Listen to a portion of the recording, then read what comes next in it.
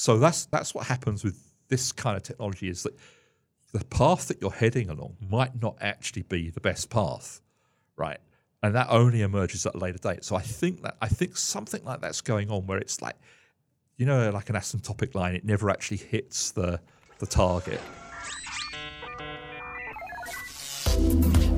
The New Zealand Tech Podcast, brought to you by Gorilla Technology, proactive and strategic IT. Hey folks, greetings and welcome along to the New Zealand Tech Podcast. Great to be back with you again. I'm your host, Paul Spain. Bill Bennett, nice to have you with us today. Hi, Paul. Thank you for joining us in studio. It's been Always a little while. A pleasure. Yeah, it has been a while, hasn't it? Yeah. Great to have you in the new podcast New Zealand HQ here in City Road, Auckland. Now, special thank you to our show partners, Vodafone, 2 Degrees, Spark, HP, Gorilla Technology and Deal. Thanks to them for their support of not only New Zealand Tech Podcast, but also the broader technology and innovation ecosystems here in New Zealand. Bill, before we kick in, maybe you can remind listeners where you fit into this big wide world of tech and journalism. Well, I'm a journalist. I've been a journalist for a hell of a long time, covering business and technology. Still do lots of business, still do lots of technology. These days, probably more telecommunications than general technology. I have my own website, which is at the moment is mainly my newsletter, which is the Download Weekly. Though I will get back to putting more regular stories on there. But at the moment, I'm just too busy with the journalism. So that's where I am, really. Great. Well, always good to have your insights, and I know we're going to have a bit of debate around a few topics today. Yeah. I'm very keen to delve in, talk a little bit about what's happening in New Zealand with Sky and some of what's going on with their decoders. Whether the technology, Darth Vader AI, I'm calling it, is a safe track to go down. Probably more importantly, this huge data breach for Optus in Australia as to what's the right approach in terms of paying out ransom versus not, and how they're handling that, and a bunch of other topics there I'm keen to delve into as well. What's happening in the world of autonomous air taxis as we hear a bit of a wind down there from Kitty Hawk, Meta and Google sort of quietly laying off staff.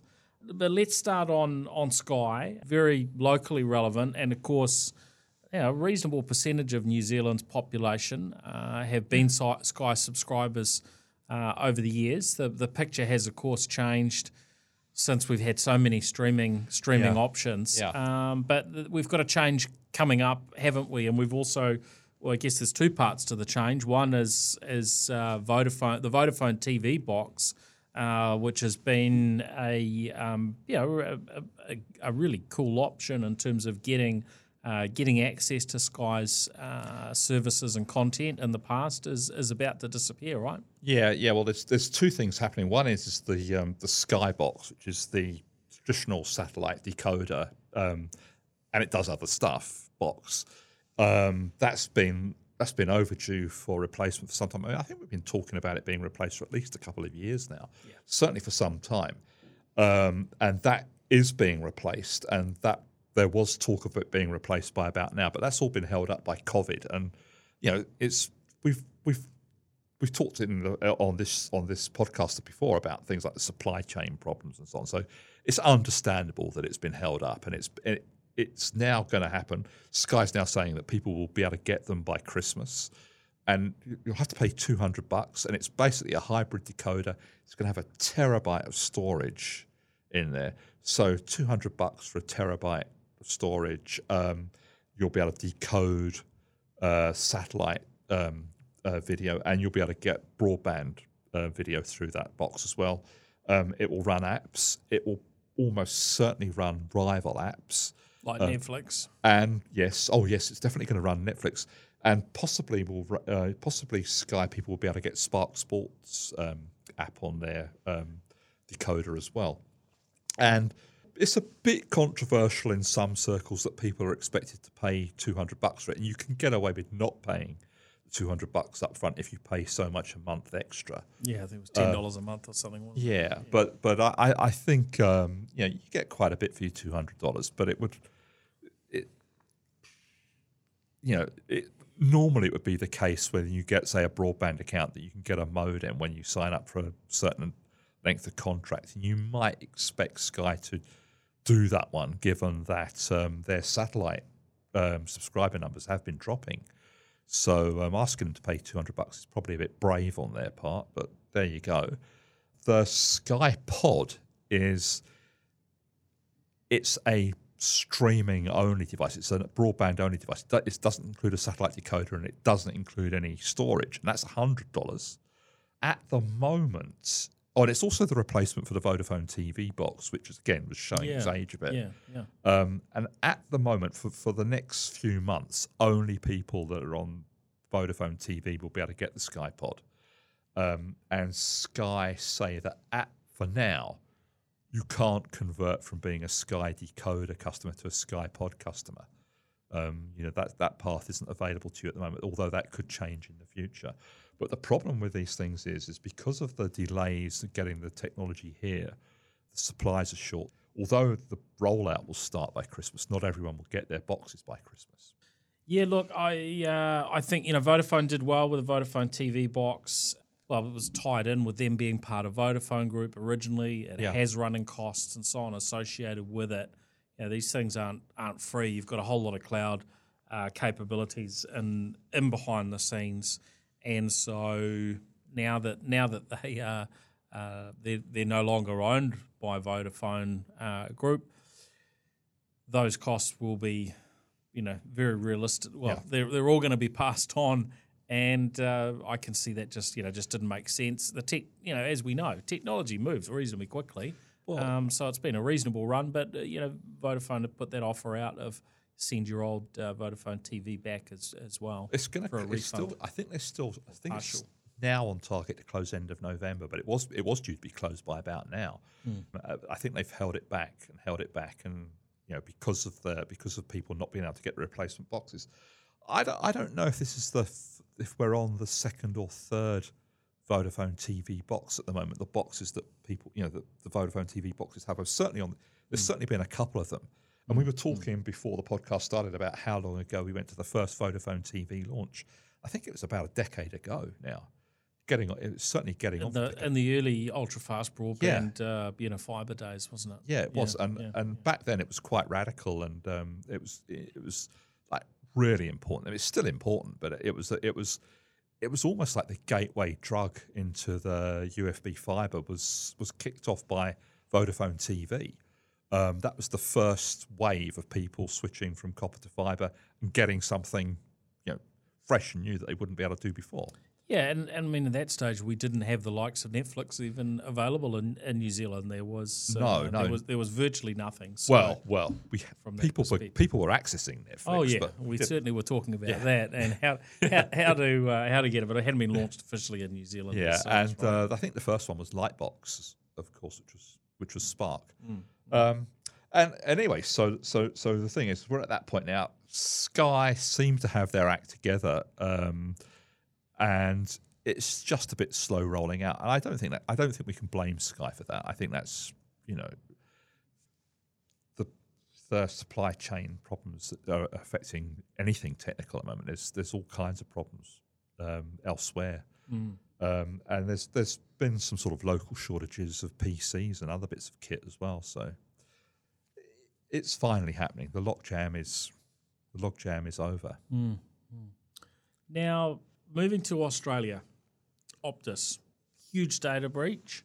We were talking about this before the show. You reminded me that regardless of what the numbers are, and there's some different comments around exactly how many, but it's sounding like it's in the region of 10 million people's data, which, as you commented, well, that's a third or more than a third of the Australian population whose data has been compromised. And we're not just talking about a name and an email address here, are we, Bill? Well, in some cases we are. Some of the data is a name and an email address, but a lot of the data includes things like either passports or driving license numbers and so on, because people Optus were asking people for that information to verify their identity, and they were doing it online. And they say millions of driver's license and Yeah. passport numbers Yeah. stolen. So not just a very tiny percentage. no, it's not tiny, but it's significant, it's isn't it? a percentage. Yeah. But 10 million people in a country like Australia, it's about 27, 28 million population. Given that some of those will be babes in arms and not up to the mobile phone age, it's probably like 40% of people who could have a mobile phone account will be covered. You can really, pretty much there won't be a household in the country which isn't affected one way or another by that. So it's absolutely major. What's emerged is that Optus were a bit. Whether or not they were. Obviously there was some negligence involved, or that wouldn't have happened. But whether or not they were, how negligent they were is going to be something that's going to be debated in Australia in the coming weeks. That's already started. We were looking at news stories earlier, and there's already fingers being pointed, and the ministers involved, and so on. Optus they've come out punching. The CEO said, "Well, we're not really to blame for this," which is a bit rich. It's probably a bit strong, but the thing that where Optus was really naughty, if you like, and I'm going to use the word naughty because it wasn't an illegal thing to do, but what they shouldn't have done is they shouldn't have kept things like passport numbers and driver's license numbers, because if they're using that for verification, you collect that number, you verify the person is who they say they are, and you can wipe that number from your database. There's no need to keep that. And this is something that a lot of corporations do. They're far too greedy about keeping personalized information that they don't actually need to keep. And that puts them at risk of something like this happening, which is far worse for Optus than if it had just been a list of names and email addresses. Yeah, I think we need to take the lessons, don't we? There can be some benefit of holding on to that information in terms of needing to re-verify and check, and banks go through these things. But we look back a couple of other cyber incidents. We've talked about two local ones. Ministry of Culture and Heritage. They collected that information, left it in I think it was on a WordPress website, which WordPress is huge, but using it to store that sort of data is an unwise approach. We, in my humble opinion, and we also had the one with the KiwiSaver provider, I think Generate. They had that data, it was left in an accessible sort of manner. Now that we've got these circumstances, hopefully that's enough to change the thinking around storing that data, because there might be some smaller benefit holding on to it, but when you look at these sort of scenarios, boy, the negative impact of keeping that. It's literally millions of people whose identities are at risk. Now you can ask for it again as well. It's not hard.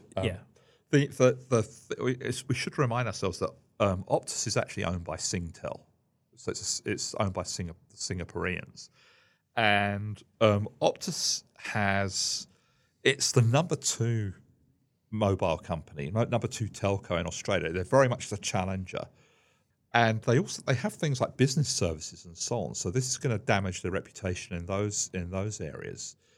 I think history tells us that these things, there's a lot of fuss for a while, and they do tend to blow over. We do tend to sort of forget about big hacks a year or so after they've happened. But this is such a large one, and I just don't think it's going to go away that quickly for Optus. Yeah, it sounds like there's going to be a lot of fallout. There's discussion around how it happened. Claire O'Neill, the Home Affairs Minister in Australia, said that the telco had effectively left the back door open to basic access, and there's been some information shared online around an API, a way that programmatically someone could easily get in and pull the data. Also indications that the Australian government would be lifting fines for these sorts of breaches. Now, New Zealand sort of went the other way with our new, privacy legislation. Very, very light in terms of this sort of stuff happens. There isn't too much onus on the company or the directors. They have mandatory reporting in Australia, so yeah. So it's very, very different. And look, hard to get this stuff right. I hope we learn the lessons and take the lessons away. And I think there will be many lessons from just how an entity communicates through to what's being done to minimise the risk of these sorts of scenarios happening. I mean, it happened in Australia just before a long weekend as well, because Australia had Thursday as the day of mourning. That's right. For the Queen, and huge numbers of people in Australia then took a 4-day. That's right. 4-day break. Yeah. So it happened just as they were going into that. So it dominated the news cycle for 4 days, pretty much, which maximised the embarrassment for the company. Yeah. Which means it's going to be harder to forget. The one thing that was curious about this was the story that they paid a ransomware fee. This is the big part, isn't it? Yeah. And we often hear about the ransom pieces. Yeah. Maybe quite a bit later. Yeah. So what's your take? So should they be paying a ransom or not? Well, for a start, it was $1.5 million, which seems remarkably chump change in remarkably the light, scheme of a multi-billion-dollar enterprise. Not only that, but the fines they face from the Australian government will be way, way more than that. Should they have paid it? Well, no. I my views on this. They shouldn't pay. You just simply shouldn't pay. If nobody paid ransomware fees, there wouldn't be any more ransomware, right? It's you're actually handing over the initiative to the other side. I don't think you should pay. I mean, I actually think that a company like Optus should be hiring a team of international detectives to go in and find these guys and make sure they're brought to justice. But I'm quite hawkish about that, and the reason I don't think you should pay is because I think once you've paid once, you become the target for everyone. It's got you're going to find a lot of people now thinking, okay, well, so Optus paid up. Wonder where we can get into their systems. So I think the trouble is by paying up and being and allowing it to be public that you have paid up, you're actually opening yourself to further threats. Look, I think it is really complex. The latest updates I've seen this afternoon were saying that personal records of 10,000 Optus customers were released as a way to put pressure on Optus to pay that $1.5 million. So suggesting that it hadn't been paid. The next report after that is that there's some sort of backflip from the hacker, but there's suggestions they're going to keep releasing data. Now, I would stand on your side to a degree. So, look, if we could all just not pay these things when they happen, yep, that's absolutely ideal. It's gonna stop. Reality is that there will always be probably entities that are paying it. And we looked at the big pipeline hack in the US, and for the impact of it, it was again a smaller fee in the scheme of it.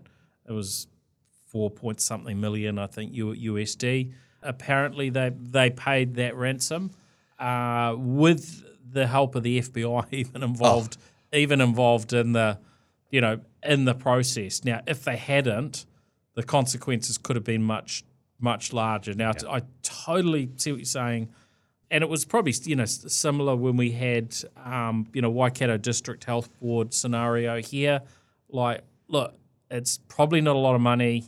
Yes, it encourages it to continue, but we know there's enough people paying that it's not going anywhere anyway. So if Waikato District Health Board had paid that, then the chances are reasonably high that the confidential patient data that was leaked would not have been leaked. So the consequent, there would have been some benefit in paying it. I mean, it's not. I made it sound like it's simple, and it's not that simple. But there are countries where it's actually illegal to pay those ransomware demands. And potentially it could be in New Zealand as well, because we do have laws about dealing with sanctioned countries, and you don't necessarily know for sure where that money's going, right? So if it were going to North Korea, for instance, then you're potentially going to get into some hot water by paying that ransom, just as an example. I mean, we don't really know where this hat comes from. The Australians so far have all they've disclosed is it comes from somewhere in Eastern Europe. Well, that's a lot of candidates for that. It may be that they know and they're not actually spelling it out. But Eastern Europe does seem to be the source for a lot of these things. At first, when this first happened, there was the fear that it was a state actor, a government sponsored hack from someone. It certainly doesn't look like that now.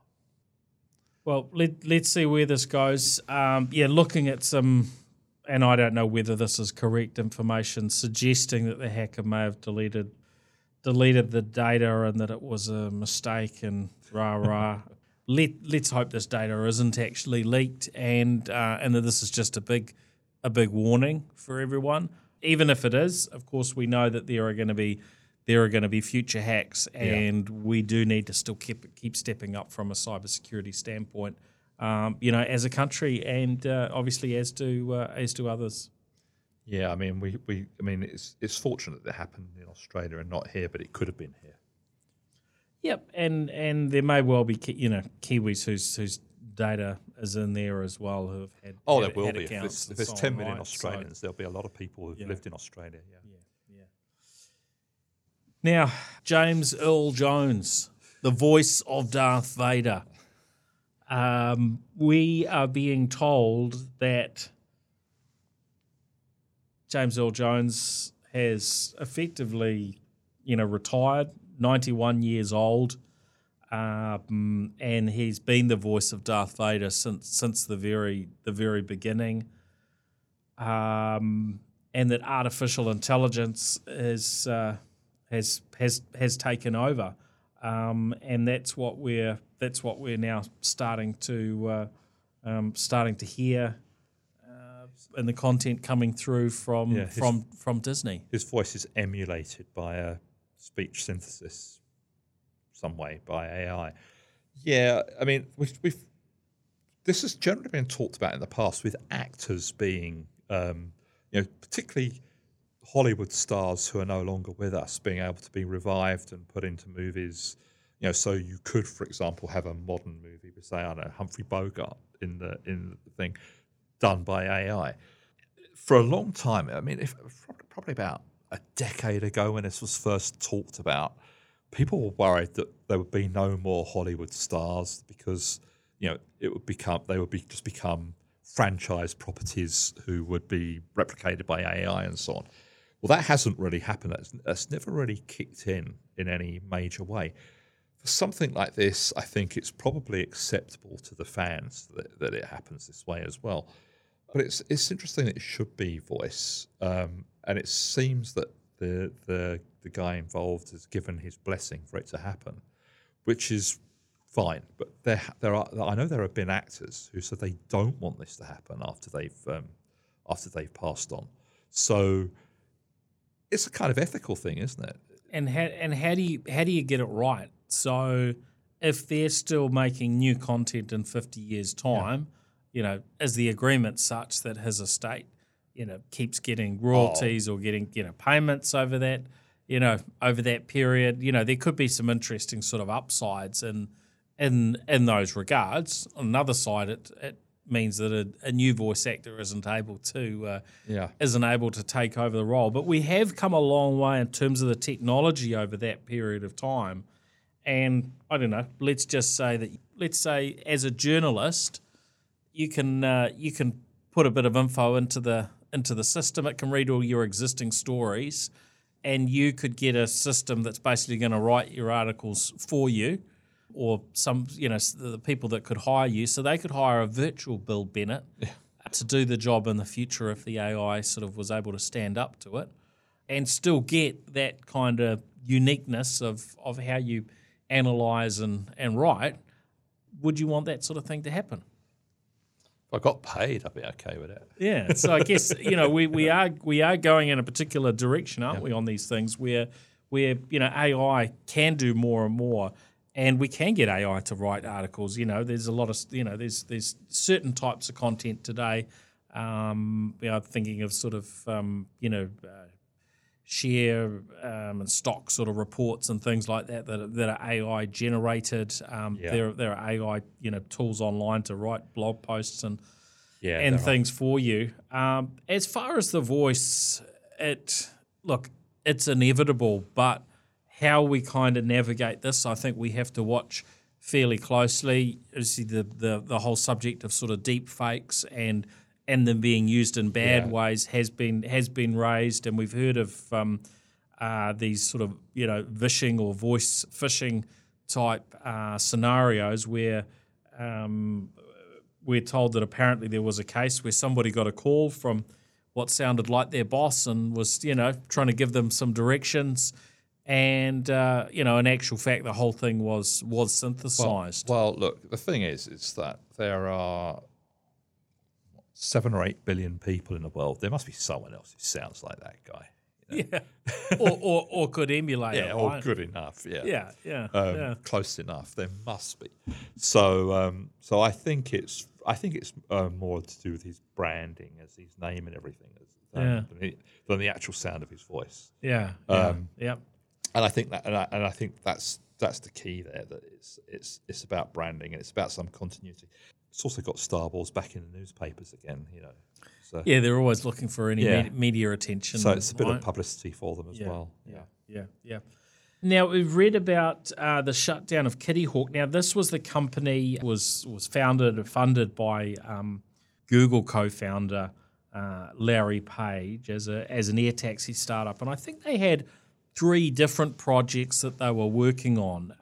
And one of those had already wound down and had a recollection on it, maybe looking somewhat unsafe in terms of where the track they were going with that. They'd now winding down the company entirely, is what we're hearing. But they had done a joint venture with Boeing, which was the Wisk product, or Cora as it was originally known. I think still they have that for the actual aircraft as an autonomous air taxi. And of course, Cora and Wisk had been operating in the South Island testing that product. And so it looks as though Wisk is going forward, but Kitty Hawk themselves are shutting down.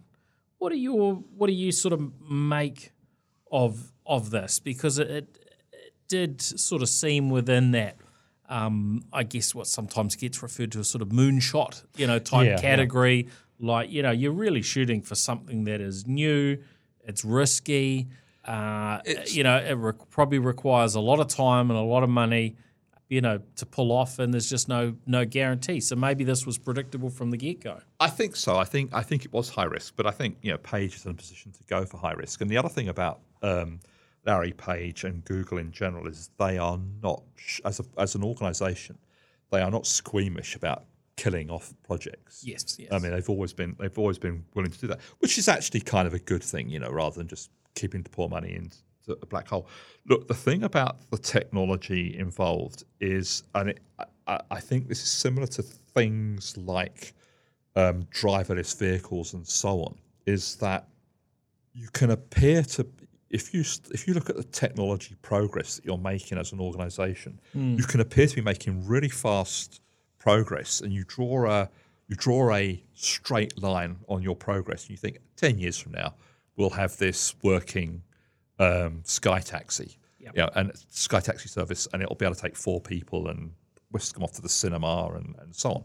And it looked like that. And then what tends to happen with some of these technologies is the closer you get, the more you realise has to be done to finish it. It's like the more you learn, the more you realise you don't know, isn't it? Yeah, and that's exactly what's been happening with driverless cars. Is the closer you get, you realise that the actual goal of a fully autonomous vehicle that could drive from Auckland to Wellington, along the desert road and everything, in all conditions and so on, actually starts to look much, much harder once you get beyond having something go at 20 k's slowly round the Wynyard Quarter. Yeah, and I think that's exactly the same thing that these people are up against with this project. Is that the further you get down the path, the more progress you're making early on, you start to realize that there's these barriers which they're not necessarily insurmountable, but a new piece of technology is needed, or some fresh thinking from another direction is needed. For a long time, for example, with understanding human speech, it was all about the algorithms and so on. And then eventually the problem was solved. I mean, it's not perfect today, but it's close to perfect, just by throwing sheer volume of processing power at the problem and vast scads of data. But 30 years ago, that wasn't even on the agenda. That wasn't the possibility. It was all about the clever algorithms. So that's what happens with this kind of technology, is that the path that you're heading along might not actually be the best path, right? And that only emerges at a later date. So I think something like that's going on, where it's asymptotic. You get, like an asymptotic line, it never actually hits the target. It's something like that, where the closer you get, the more you realize it is, the harder it is. And I suspect that the problem in this case, and I'm purely guessing, but this is from my experience of covering technology over the years, it started to look like it was getting more and more expensive to get to that point. And that doesn't mean it can't be done, but it does mean that the economics of picking people up in an air taxi and taking them to the movies starts to look, like it's not going to happen, and it might be cheaper to take them in a limousine to the movies or whatever. Yeah, look, I'm really curious about this particular era, because it is one of those kind of just crazy eras when we first heard about it. We look at where we've got to in terms of drones, and the idea of one that's a bit bigger and can carry people. It doesn't sound so far-fetched. So I'm very, very curious to see how it progresses. But it's clear it is a big challenge to knock off and to get it right. And maybe we're still talking about this in another decade. The thing that came to mind when I saw this story was before I left the UK to come to New Zealand, which was a long time, almost 40 years ago. My job was I was the comms person for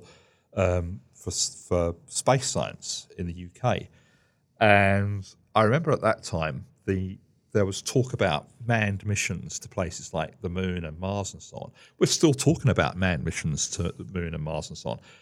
But now that we know a lot more about space travel, it's actually a lot harder.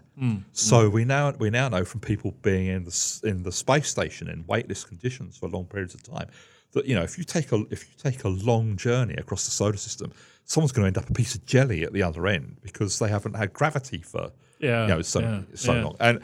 But that problem wasn't a problem that was on the agenda in the 1980s, because we didn't know that then. Yes, yeah. So it's that same thing that you can anticipate all the problems that you see in front of you, but when you get further down the path, you see a whole lot more. Yeah, you see a whole lot more problems. Yeah. We've certainly got a fascinating time ahead. I've been following some of the stocks, because there's a few of these autonomous air taxi kind of firms that are listed companies, right? And they've attracted a lot of attention because it's such an interesting and a cool field. So people will, I guess, pop them up to higher prices. But as with other things that have come down over the last couple of years, we've definitely seen that drop away. I guess partly because of what Wisk have done here in New Zealand and sort of their approach.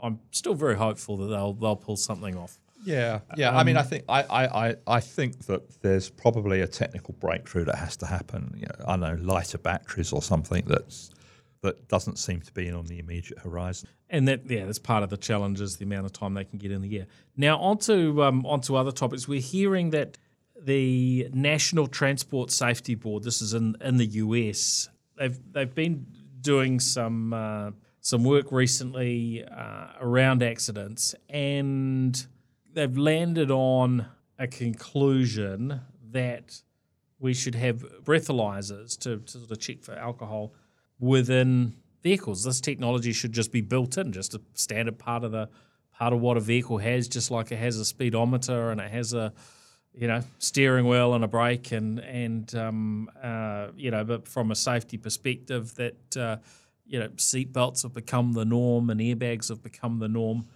I find this one quite fascinating. Do you have a viewpoint on this? Because of course, once you start going down that track, it's like, where do you draw the line? Do you have an AI that kind of looks at your eyes? It's the AI says, well, you might not have been drinking, but you've had XYZ drugs, or there's all sorts of directions you could go with this, or you're a little bit tired and this and that, and so how safe should we make it? If you're a little bit tired, you should probably not drive anyway, so that's okay. But I was thinking it can't be to do with detecting alcohol in the car, because if Jeeves is driving and Bertie Wooster's in the back with a bottle of champagne, the car wouldn't start. So it has to be about the driver, and it has to be AI detecting things, and there's all kinds of potential for it to. Someone might have, some kind of condition which may look to an AI like someone's drunk, and in fact they're not. That can. Or if it's sensing alcohol, that it's sensing the breath freshener or other things, right? Yeah, I mean, it's complicated. Obviously, they have an idea about how they're going to do this, right? It's a good idea if they can pull it off. But I think that it's the potential for it to go. There's two things, right? One is the potential for it to be another one of those things that we get closer to and closer to and never actually reach, right? There's that potential. But there's also the potential that there's going to be a lot of false positives.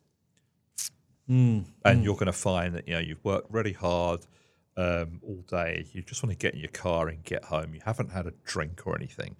And the car says, nope, sorry, I'm not going to let you do that. You're not fit to drive. Yeah, and on the flip side, if it is just sort of a breathalyzer type technology, then people find some ways to to work around and to disconnect those types of things, don't they?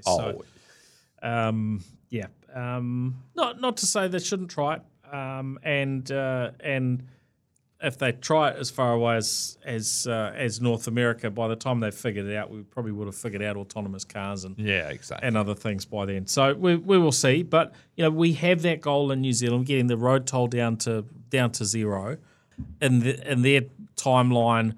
The only way you get to those sort of figures is very much technological. It's not about slowing everyone down so that you can you drive around your neighbourhood at almost walking distance. I think the other thing is that a lot of modern vehicles are inherently unsafe to pedestrians, for example. Those huge truck-like cars. Yeah, you get hit with one of those going at speed, and you get hit by. You're going to get taken out. Hit by a 1960s Mazda, and you're going to get a minor scratch. Hit by a huge monster truck, even at a few k's an hour.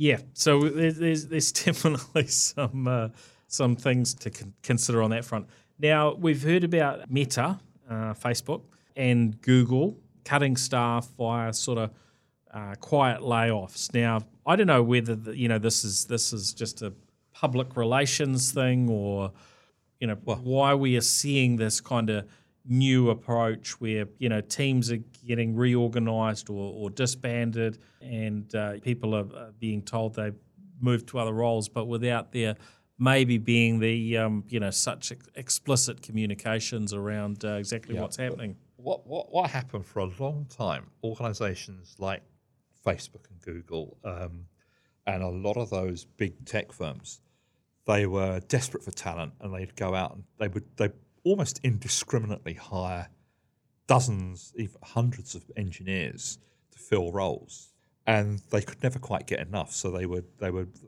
probably overdid it at various times, and they certainly would have overdone it in the last couple of years. The thing is the economics have changed. I mean, both those companies are now relatively mature businesses, and they're not going to see the same growth that took them from zero to trillion-dollar organisations that they are today.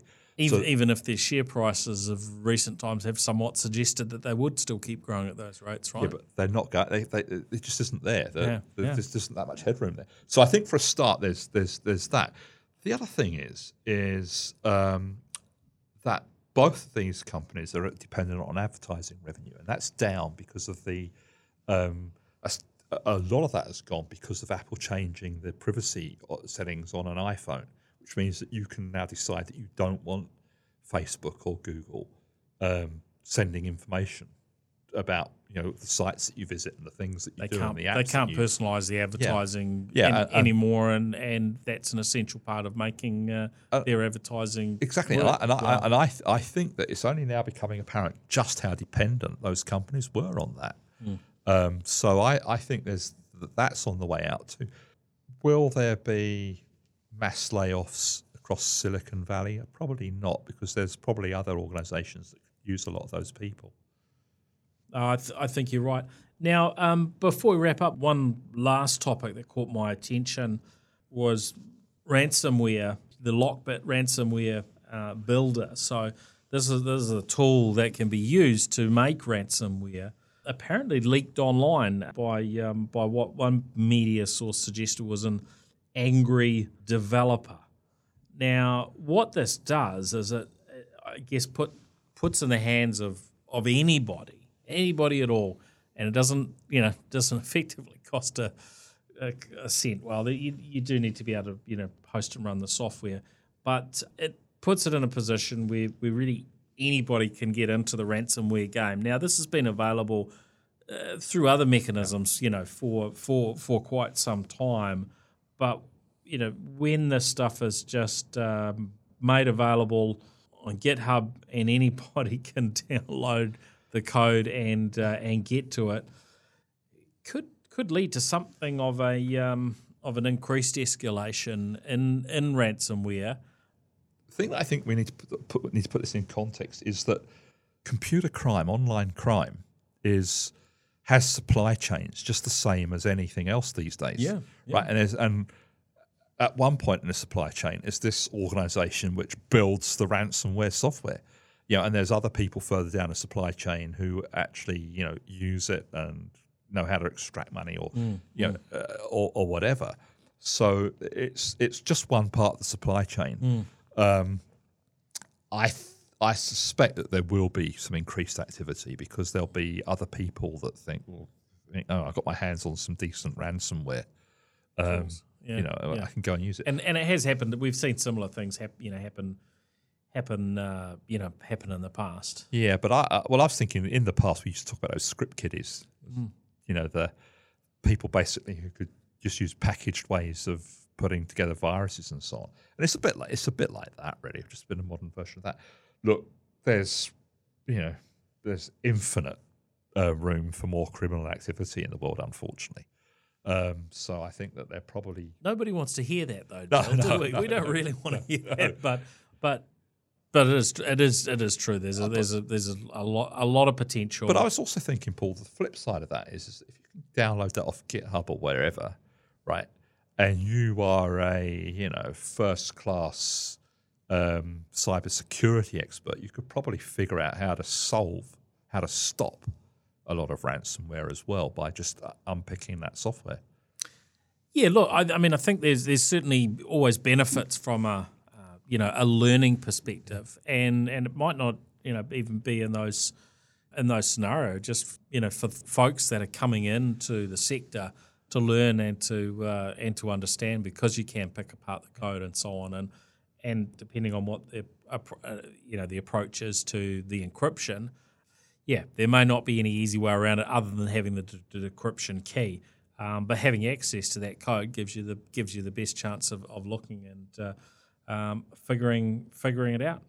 But yeah, very very interesting times. And look, I think this week just another reminder that our organisations need to we need to keep stepping up and improving from a cybersecurity perspective. I was in Wellington over the weekend to speak to nationwide organisation about cybersecurity.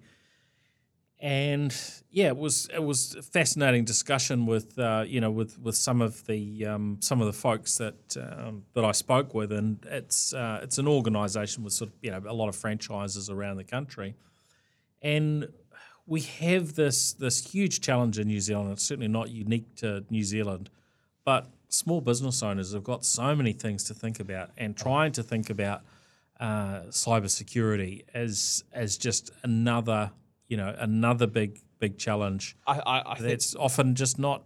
It's not even given the time of day, because there are so many other things to worry about. I think that's true, right? But I think also the more that the information is out there in the open, and the more people talk about it and think about it, the more aware people become. Because actually, you can go like a long way to protecting your organisation from ransomware and so on, if people are just informed about the risks and 100%. And basic practices like two-factor authentication, trusting nothing, trusting nobody, and so on. And really, it's a training exercise. I think that the money spent on training people in tackling computer security issues is probably far better than certainly better than spending money on products that will provide you with a degree of security. Maybe services is another matter, because it probably depends on the products, and most organisations need a combination of approaches in order to do it, and a level of that is sort of having the right tools and the technologies, and configuring them appropriate, and monitoring and actually just being watching aware what and goes taking on. an interest in what's happening in security circles, and knowing that this particular threat is going around at the moment is a long way to solving the problem. We're finished. Yep. That's us, Bill. Thank you very much for joining us. And a huge thank you not only to you, Bill, but to our show partners, 2 Degrees, Vodafone, Spark, HP, Gorilla Technology, and Deal. Thank you to those firms for their ongoing support of the New Zealand Tech Podcast, and their broader support of the tech and innovation ecosystems here in New Zealand. Bill, for those who are wanting to check out your blog, sign up for the newsletter, where do they need to go? BillBennett.co.nz, and I'm on Twitter as BillBennettNZ. Awesome. And that's 2 N's, 2 T's. 2 N's, 2 T's. Yeah. Yep. Don't forget it, folks. And of course, if you're watching this on the live stream, definitely make sure you get into whatever podcast app you've got available on your phone, and get yourself subscribed or follow NZ Tech Podcast. It's free. If you're listening to the audio, then you can follow me on LinkedIn if you want to catch the live videos and get this content first. You can also subscribe on YouTube. If you're using YouTube, you do need to make sure you hit the bell, etc. And in fact, there are some similar things you can do on LinkedIn to sort of get notifications as well. But we're across LinkedIn, YouTube, Twitter, and Facebook. So whichever of those you use, feel free to follow, so you get access to the content when it's live and fresh. All right, that's us. Thank you, Bill. Thank you, Paul. All right. Always a pleasure to be here. Catch you all later. Cheers. Cheers. The New Zealand Tech Podcast, brought to you by Gorilla Technology, proactive and strategic IT.